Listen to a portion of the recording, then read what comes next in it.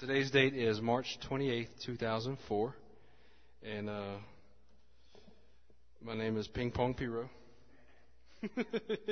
Ping Pang Piro. My daughter Ping Pong.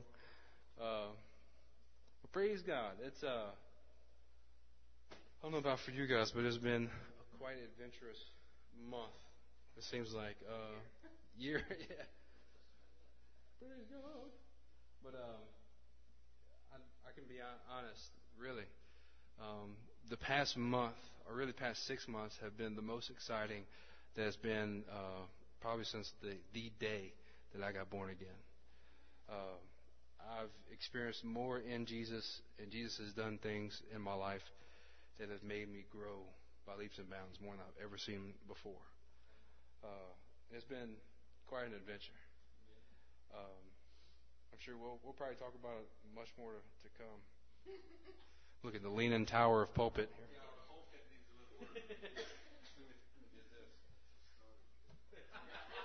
Starter kit.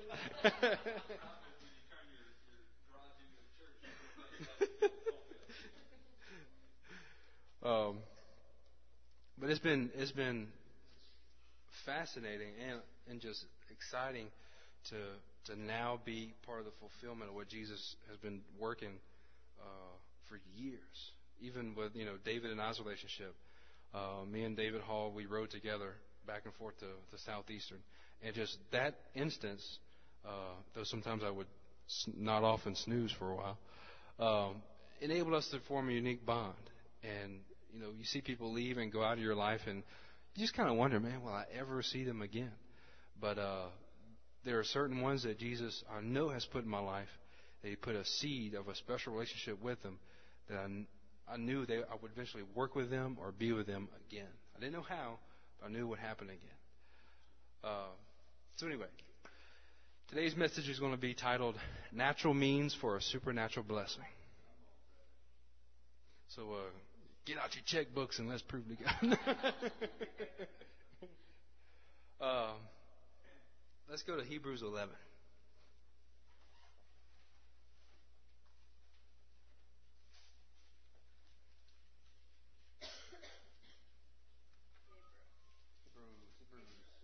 Now, a lot of this is actually in part my testimony of what Jesus has been doing for the past 6 months, or really the past 7 years, or 10 years. But it's really come to fruition and applied to my life in the past couple of months in a strong case.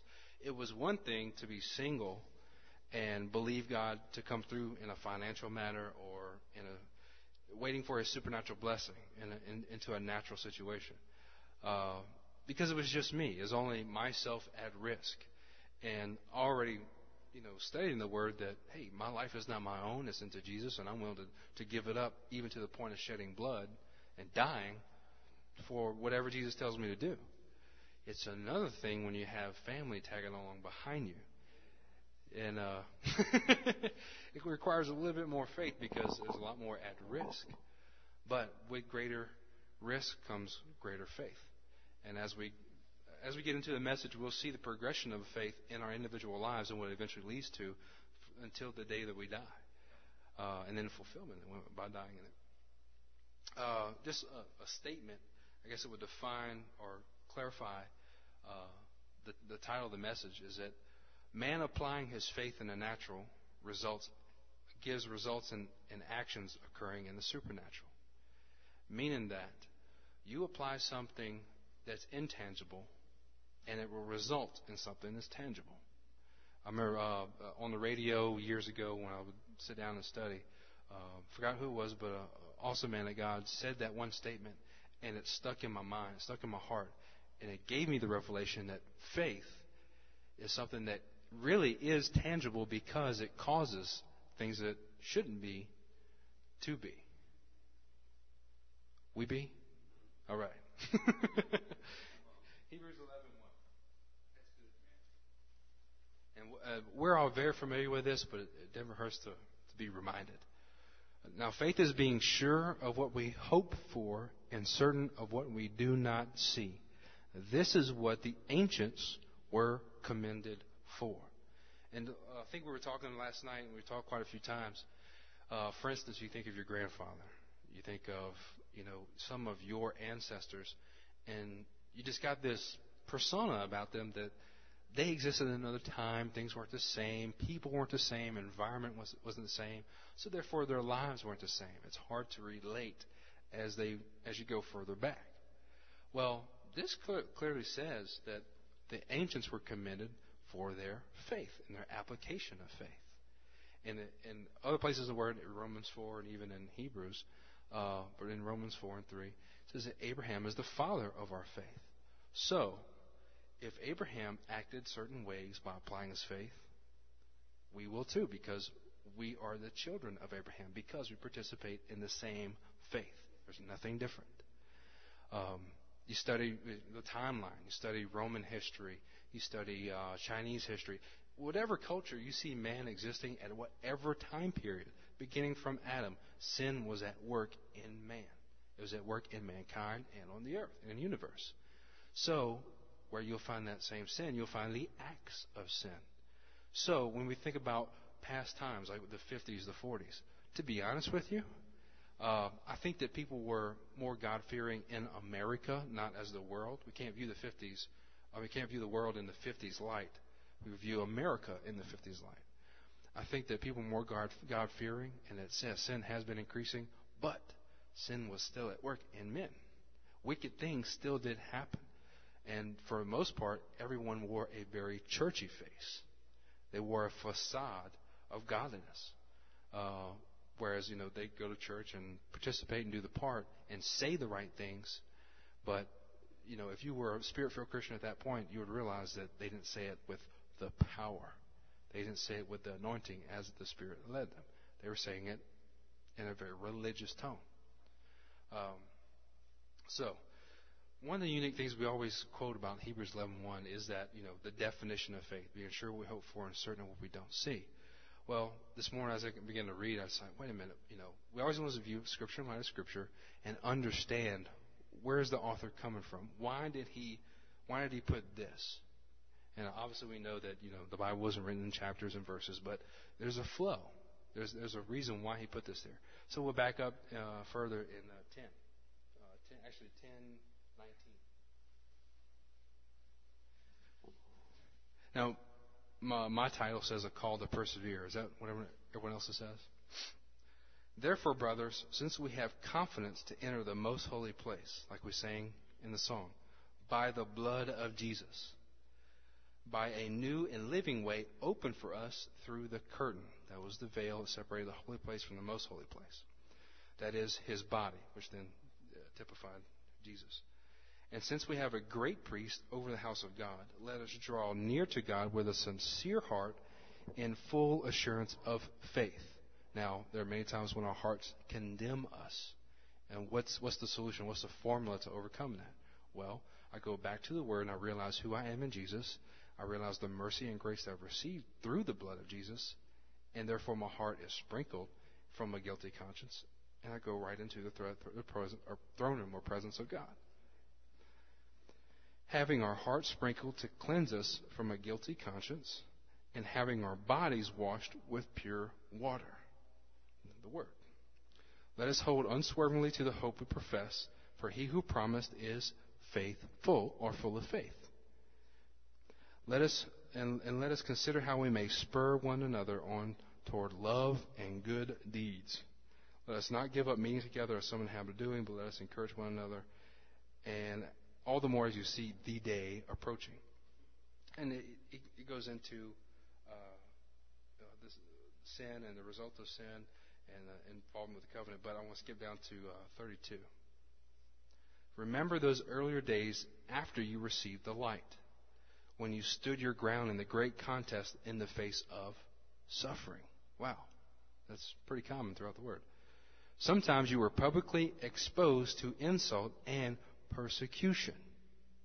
That same thing is absolutely legitimate and applied to our life. At other times, you stood side by side with those who were so treated.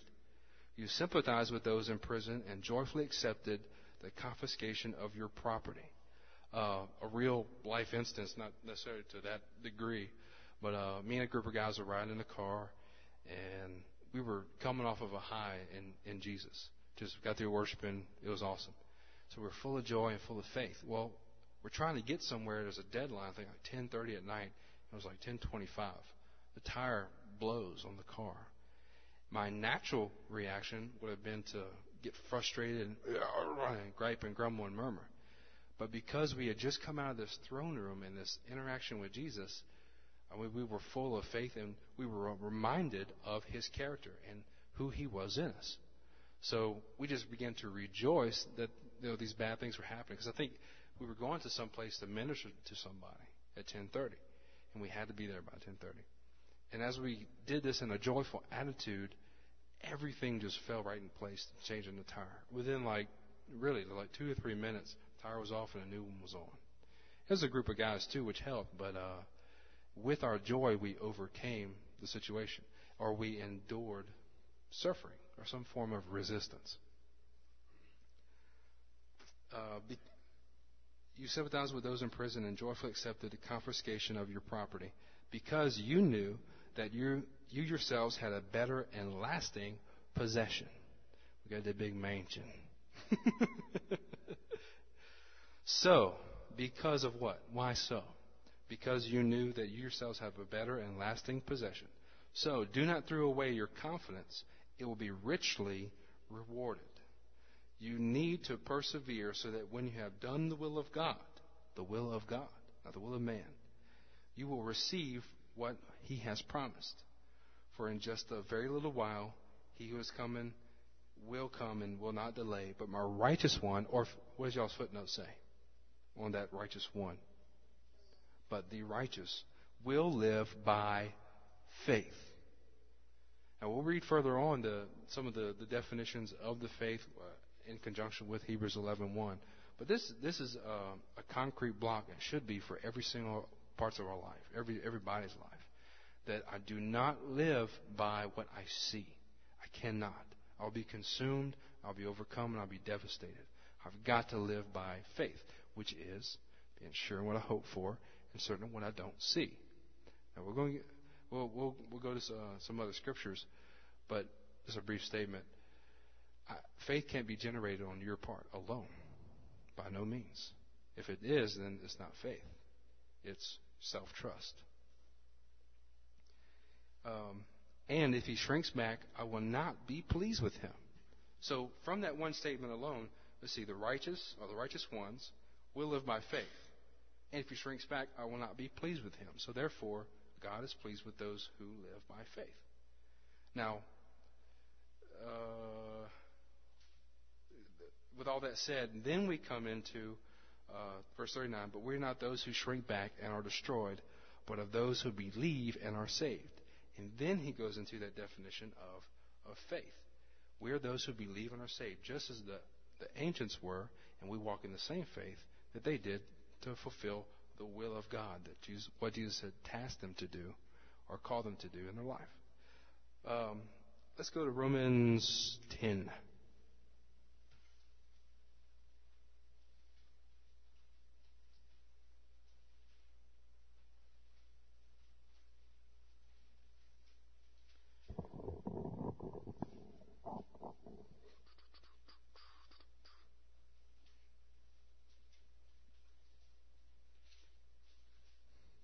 Actually, I'm sorry, Romans 4. We'll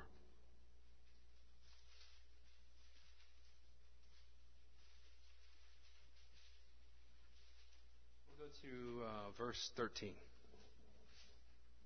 Now, right above that, we see scripturally it proves, but we also walk in the footsteps of the faith that our father Abraham had before he was circumcised.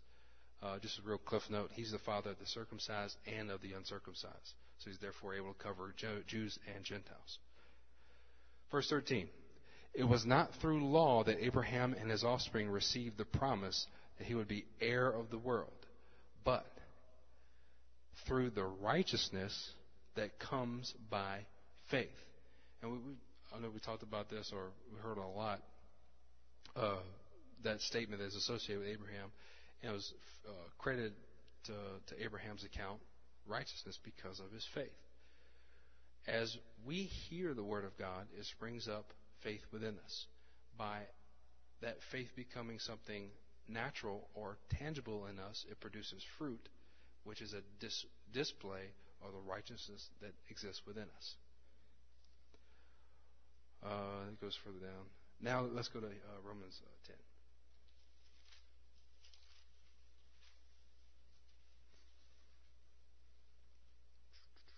Verse 16. But not all the Israelites accepted the good news. For Isaiah says, Lord, who has believed our message?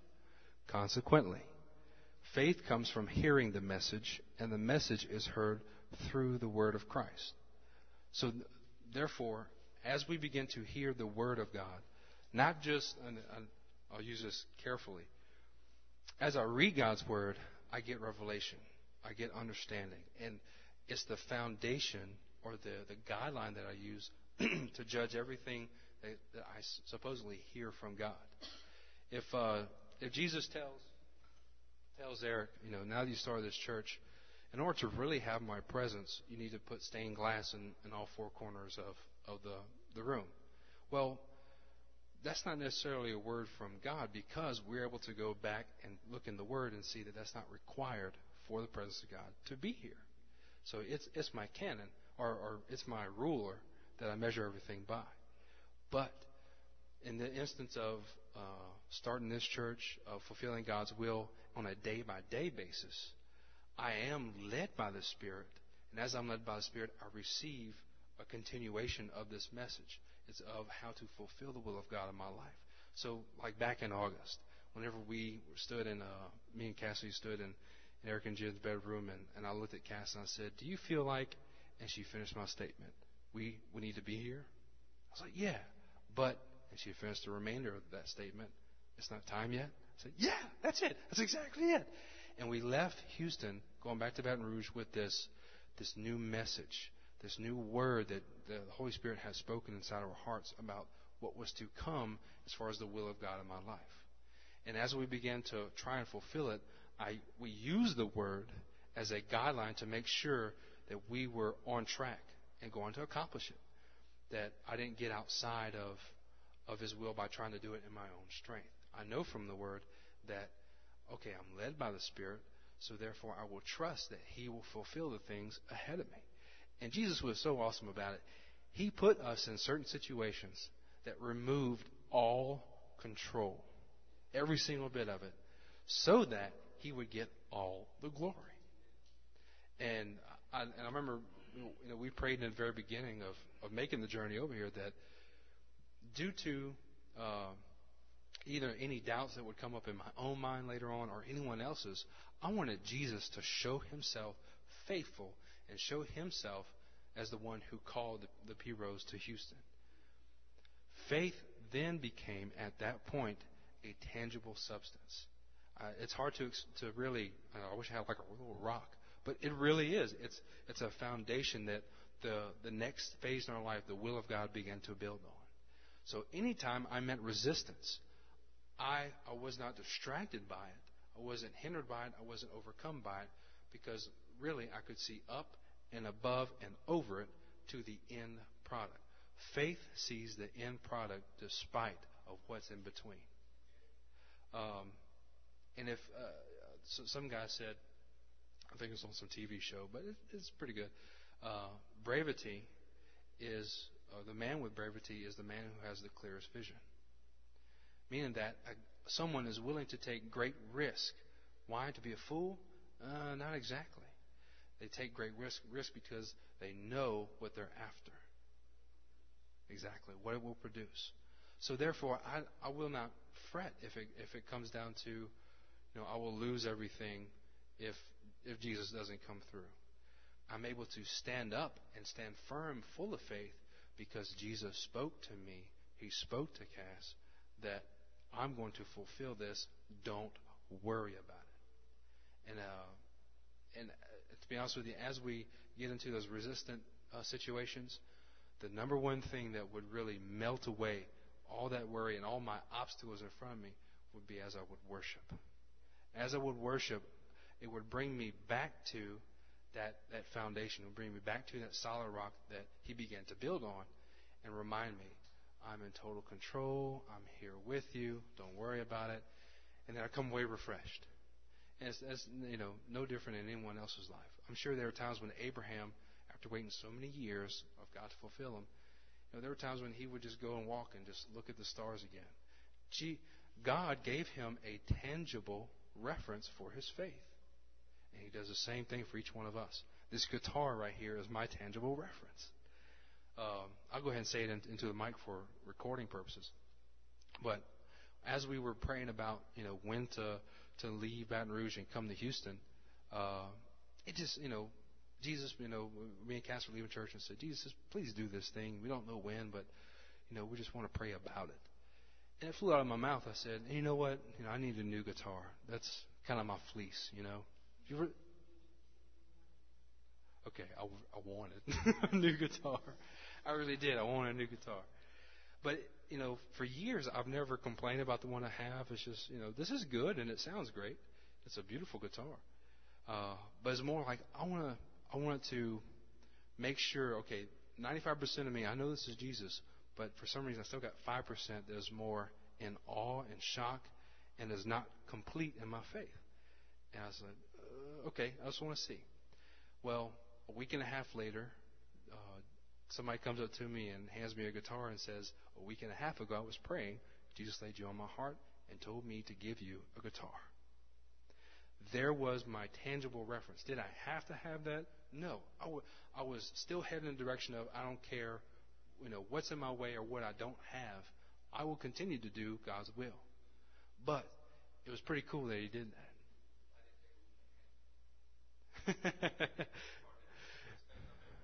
Yeah, there really was. In the natural, He was putting a pickup in it.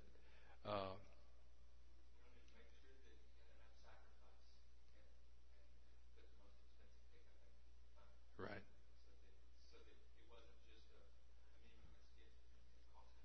Right. And we talked a little bit about this last night. But whenever you have two parties that are doing their best to be in tune or in fellowship with the Spirit, whenever something is requested, the other one is on guard, ready to hear and receive and act. Like we talked about, we had a little discussion last night about when you pray, what does exactly happen? Like if you were to peel back all the blinders and see into the spiritual realm, what happens? Well, we know from Daniel that as soon as you pray, it's heard. But then comes the carrying out of it, the spiritual warfare, removing any kind of hindrances. So the same thing takes place in our life. And there's this awesome book, This President Darkness, and I think there's a sequel to it, Piercing the Darkness. And the guy just does a great job of explaining in a fictional way of some of the things that encounter in the spiritual realm. But let's go to Romans 10:10. It should be right there.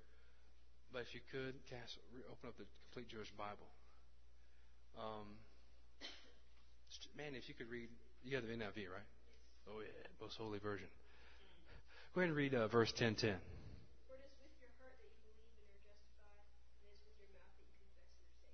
We've heard that since we were, knee high. Just if you had any church exposure, that was the part of the Roman road to salvation, and it became a repetitious, mantra. Well, read it in the Complete Jewish Bible, Cass. For with the heart one goes on trusting, and thus continues towards righteousness, while with the mouth one keeps on making public acknowledgement, and thus continues towards deliverance. Is that awesome or what? Now, let me read that. I'm going to read into the mic. This is for you people on the listening side of this. For with the heart one goes on trusting, and thus continues towards righteousness.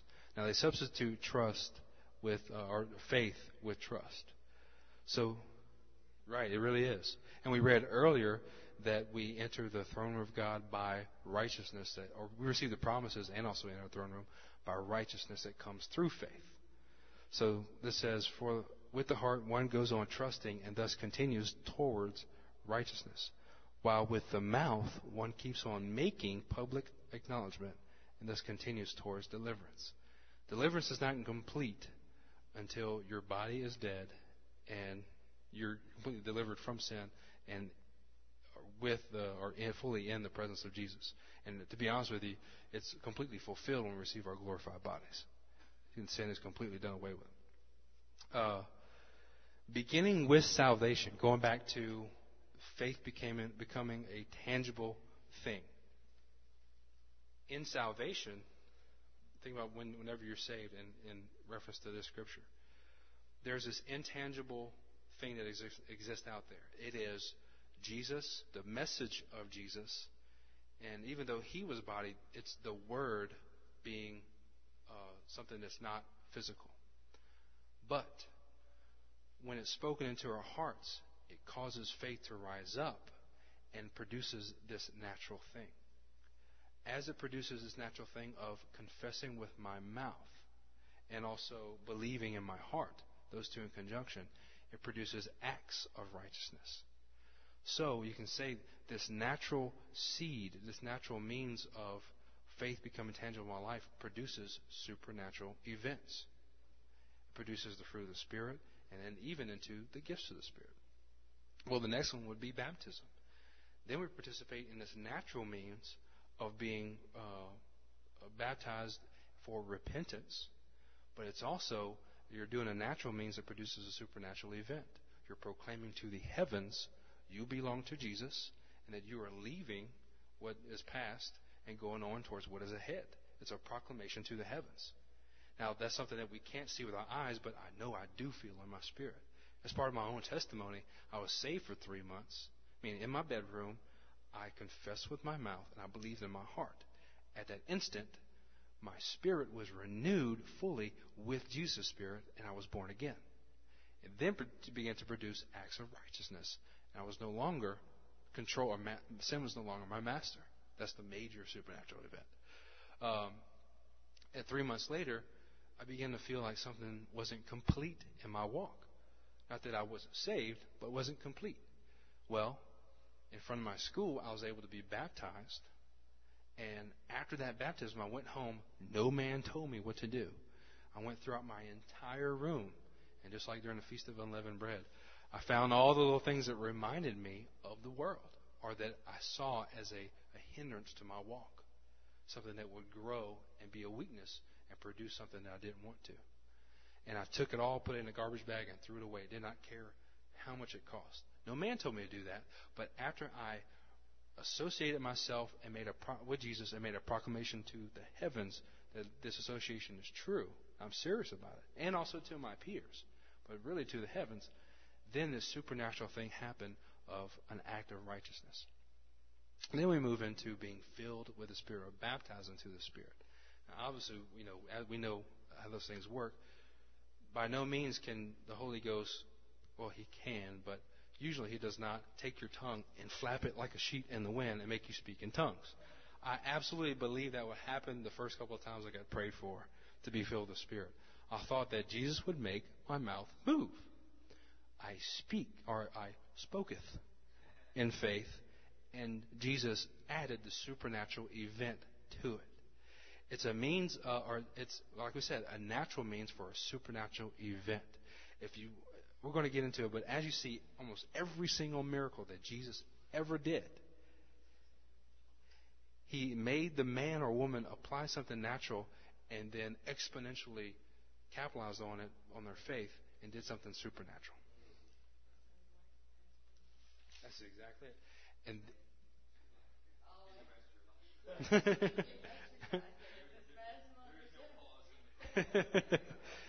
If we go back to the father of faith, Abraham, there are several things. But as he had that knife drawn and was about to run Isaac through, in his heart, his son was dead. Absolutely dead. His faith then produced righteousness at that very point. But, it had been before because he believed God. But at that point, the angel stopped him. Then from this natural act came a supernatural blessing of saving His Son, even though He crucified, even though He killed Him in His heart, and God provided a sacrifice, the ram caught in the thicket. Well, let's just go to one of another baptism. It's the baptism of suffering. 1 Peter 4.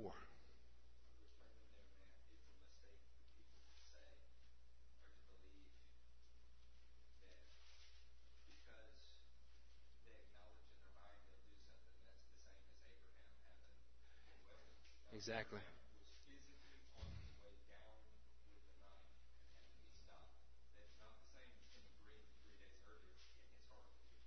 That's exactly right. Right.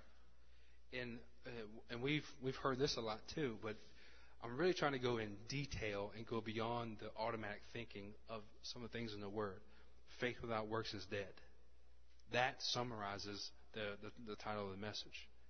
But because we hear it all the time, it gets easily shuffled to the side. But faith without natural means or natural actions, you could directly substitute it, is dead. Right, exactly. 1 Peter 4:14.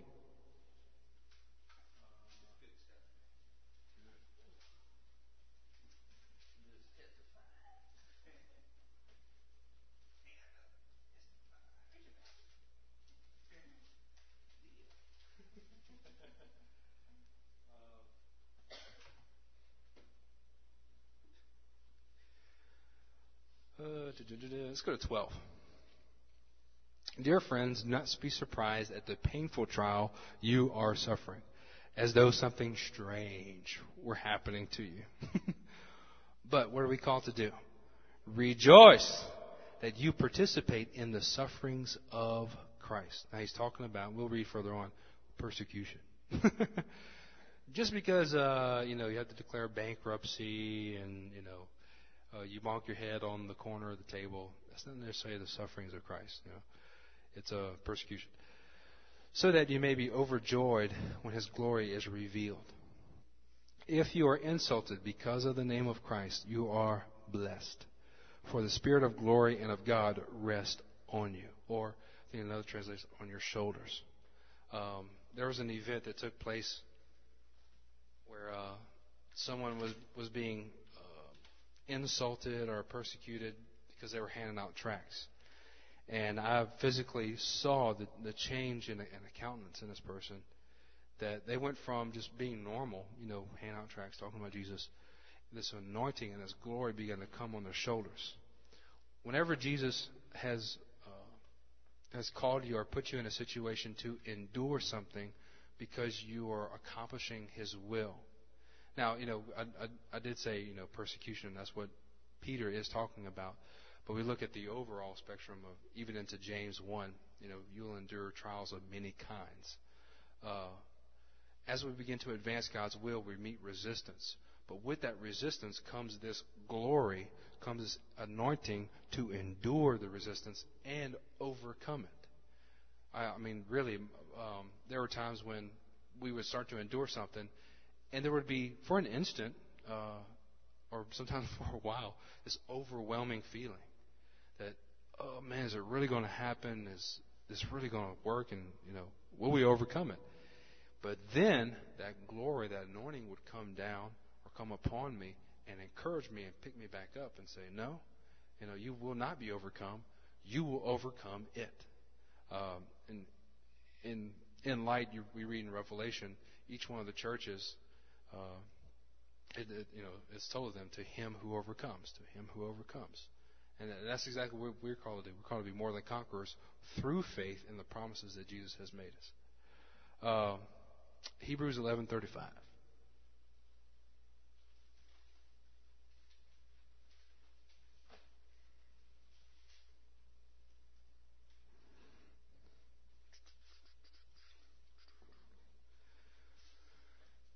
In light of suffering and why, or to get a good perspective on, it's okay to suffer. It's okay to be insulted. It's okay to be persecuted because of Jesus in our life. This is that clear vision. This is that overall goal that I'm trying to accomplish. Um, it's kind of picking up in the middle of something, but women received back their dead, Hebrews 11:35, raised to life again. Others were tortured and refused to be released.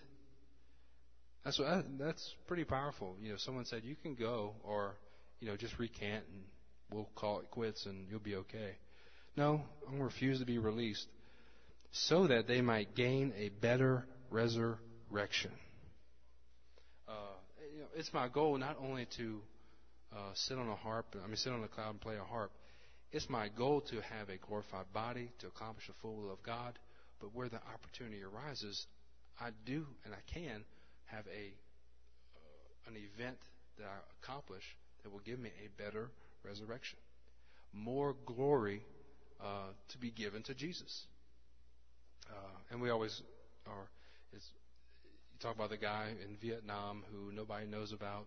That's a spirit-filled believer because he may have gotten, one book in the Bible that was sectioned off and torn out and given to him. He reads it, believes, and becomes a martyr, in the rice fields because he loves Jesus, versus the televangelist on TV asking for your money. The guy on TV, may enter the kingdom naked and bare by the skin of his teeth. But when you start comparing the two, more likely the guy who's the martyr that loved Jesus with everything he had to be a nobody will receive a better resurrection. And with that, Hebrews 11:6.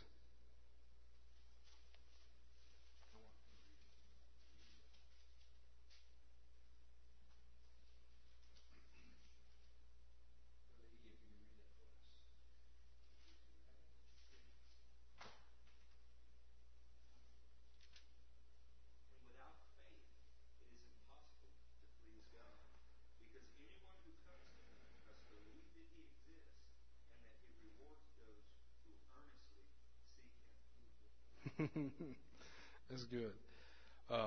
It gets no clearer than that. That being sure of what I hope for and certain of what I do not see pleases God, to put it in another statement. Being clear of the vision and clear of the will of God and certain that He will fulfill it is pleasing to Him.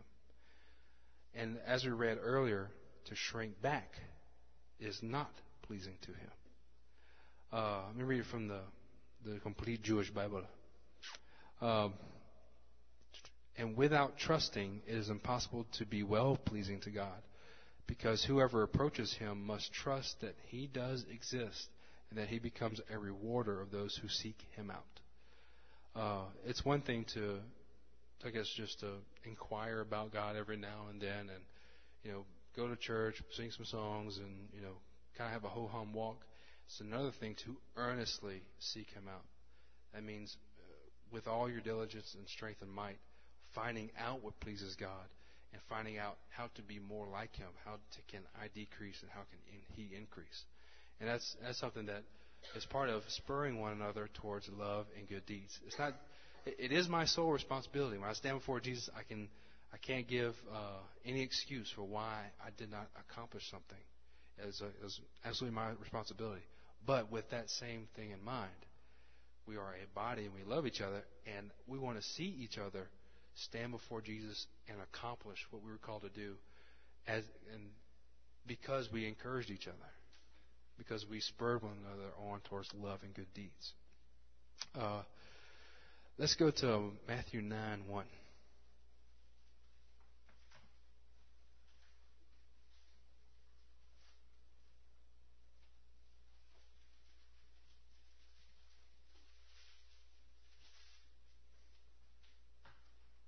Going back to the case of, it's really you see the hand of Jesus or the hand of God working throughout time, but really during the time of Jesus' life on earth, the miracles that take place and the natural things that occurred prior to the supernatural being fulfilled.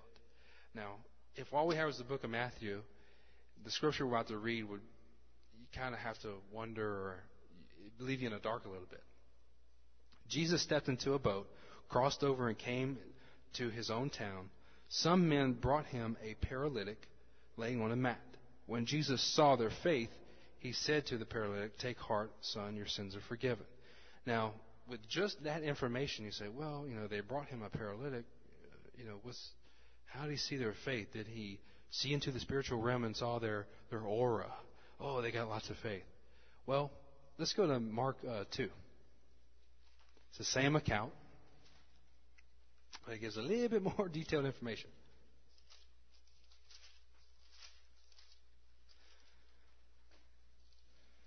2 verse 3, or verse 1. A few days later, when Jesus again entered Capernaum, the people heard that he had come home. So many gathered that there was no room left, not even outside the door. And he preached the word to them. Now he was delivering the message. Some men came, bringing to him a paralytic, carried by 4 of them. Since they could not get him to Jesus because of the crowd, they made an opening in the roof above Jesus. Now, they not only heard the word he was speaking then, they knew of him, and they knew of what he had been doing and been preaching. They had heard the message through someone else. It's no different than you and I proclaiming who Jesus is without them actually hearing it directly from him. They had heard the word and it sprung up faith. That faith caused them to carry this man to the meeting, for one. Then we see what else it caused them to do. Right. Since they could not get him to Jesus because of the crowd, they made an opening in the roof above Jesus, and after digging through it, lowered the mat the paralyzed man was lying on. When Jesus saw their faith, that's when he saw their faith. He saw their persistence, he saw their diligence in applying the faith that sprung up from the message that they had received. No one would endure fighting through the crowd, the resistance, unless they believed that something could actually happen once they got there. No one could believe that a church started in a garage with a handful of people could actually accomplish the will of God, but only those who were called to it, who received the message and apply their faith in it.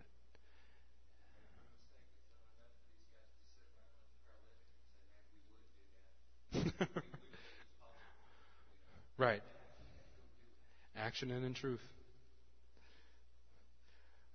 When Jesus saw their faith, he said to the paralytic man, "Son, your sins are forgiven." Now, he said that also to jeer at the Pharisees. Later on, he tells the guy, "Pick up your mat and walk," which is another step of a natural means for a supernatural blessing. But it all began with these guys receiving the message, faith rising up, the faith causing action in a natural means, even though, you think about it in logic terms. Placing somebody through a hole in the roof with 4 guys and put him on the ground on his mat, would that make him get up and walk? No. But it's a display of their faith in what Jesus could do after they had performed their natural action. A personal testimony was whenever Jesus called me to leave one denominational church and join another, there was a mission trip we were supposed to go on. The only natural means I had of raising money, my mom wasn't able to supply it. The only natural means I had was to sell candy, world's finest chocolates. I thought they would sell better than they did because they're so good. And I had to employ some marketing tactics by bringing my 3-year-old sister with me to sell them door to door. They see this little girl, cute round face, and a box of chocolates. Will you buy some for me? And it worked every time. Right? The starving kids in Mongolia. So I was able to raise $35, and this is when it really came into practice in my life. In the very beginning, I said, "Jesus, all I got is $35. You got to make up the rest. I need like $350." That's right. And within 2 weeks, he multiplied it. Somebody donated money to my name, and I was able to go on the trip. That instance was, just a huge milestone in my life. That if I begin the work in faith and natural, regardless of its outcome alone, Jesus will add the rest, just like the 5 loaves and the 2 fish. Yeah. Let's go to Mark 5.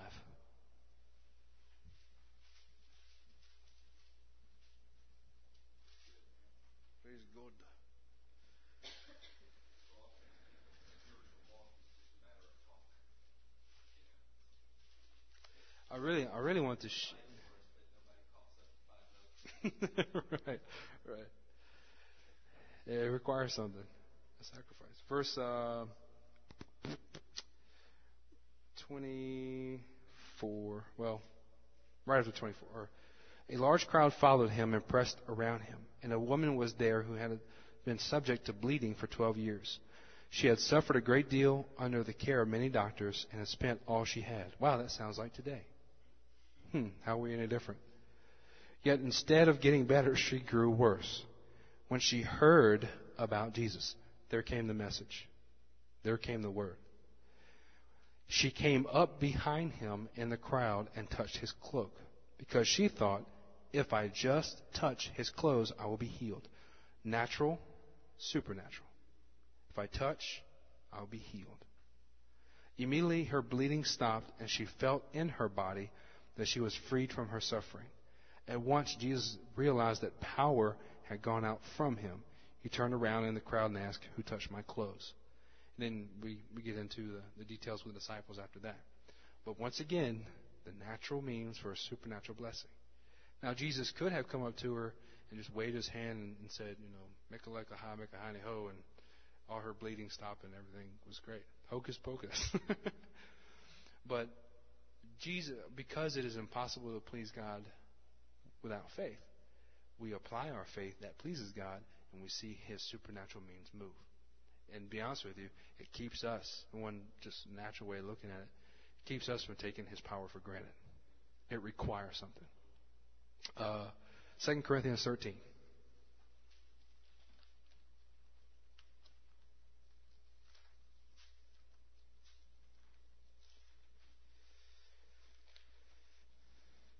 I'm sure I'll have to get the tape.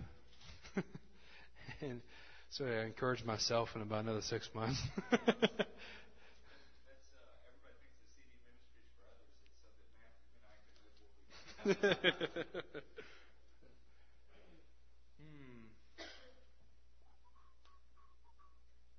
we got. 13:1. This will be my third visit to you. Every matter must be established by the testimony of 2 or 3 witnesses. I already gave you a warning when I was with you the second time. I now repeat it while absent. On my return, I will not spare those who sinned earlier or any others. I'm not supposed to offend anybody. Since you are demanding proof that Christ is speaking through me, he is not weak in dealing with you.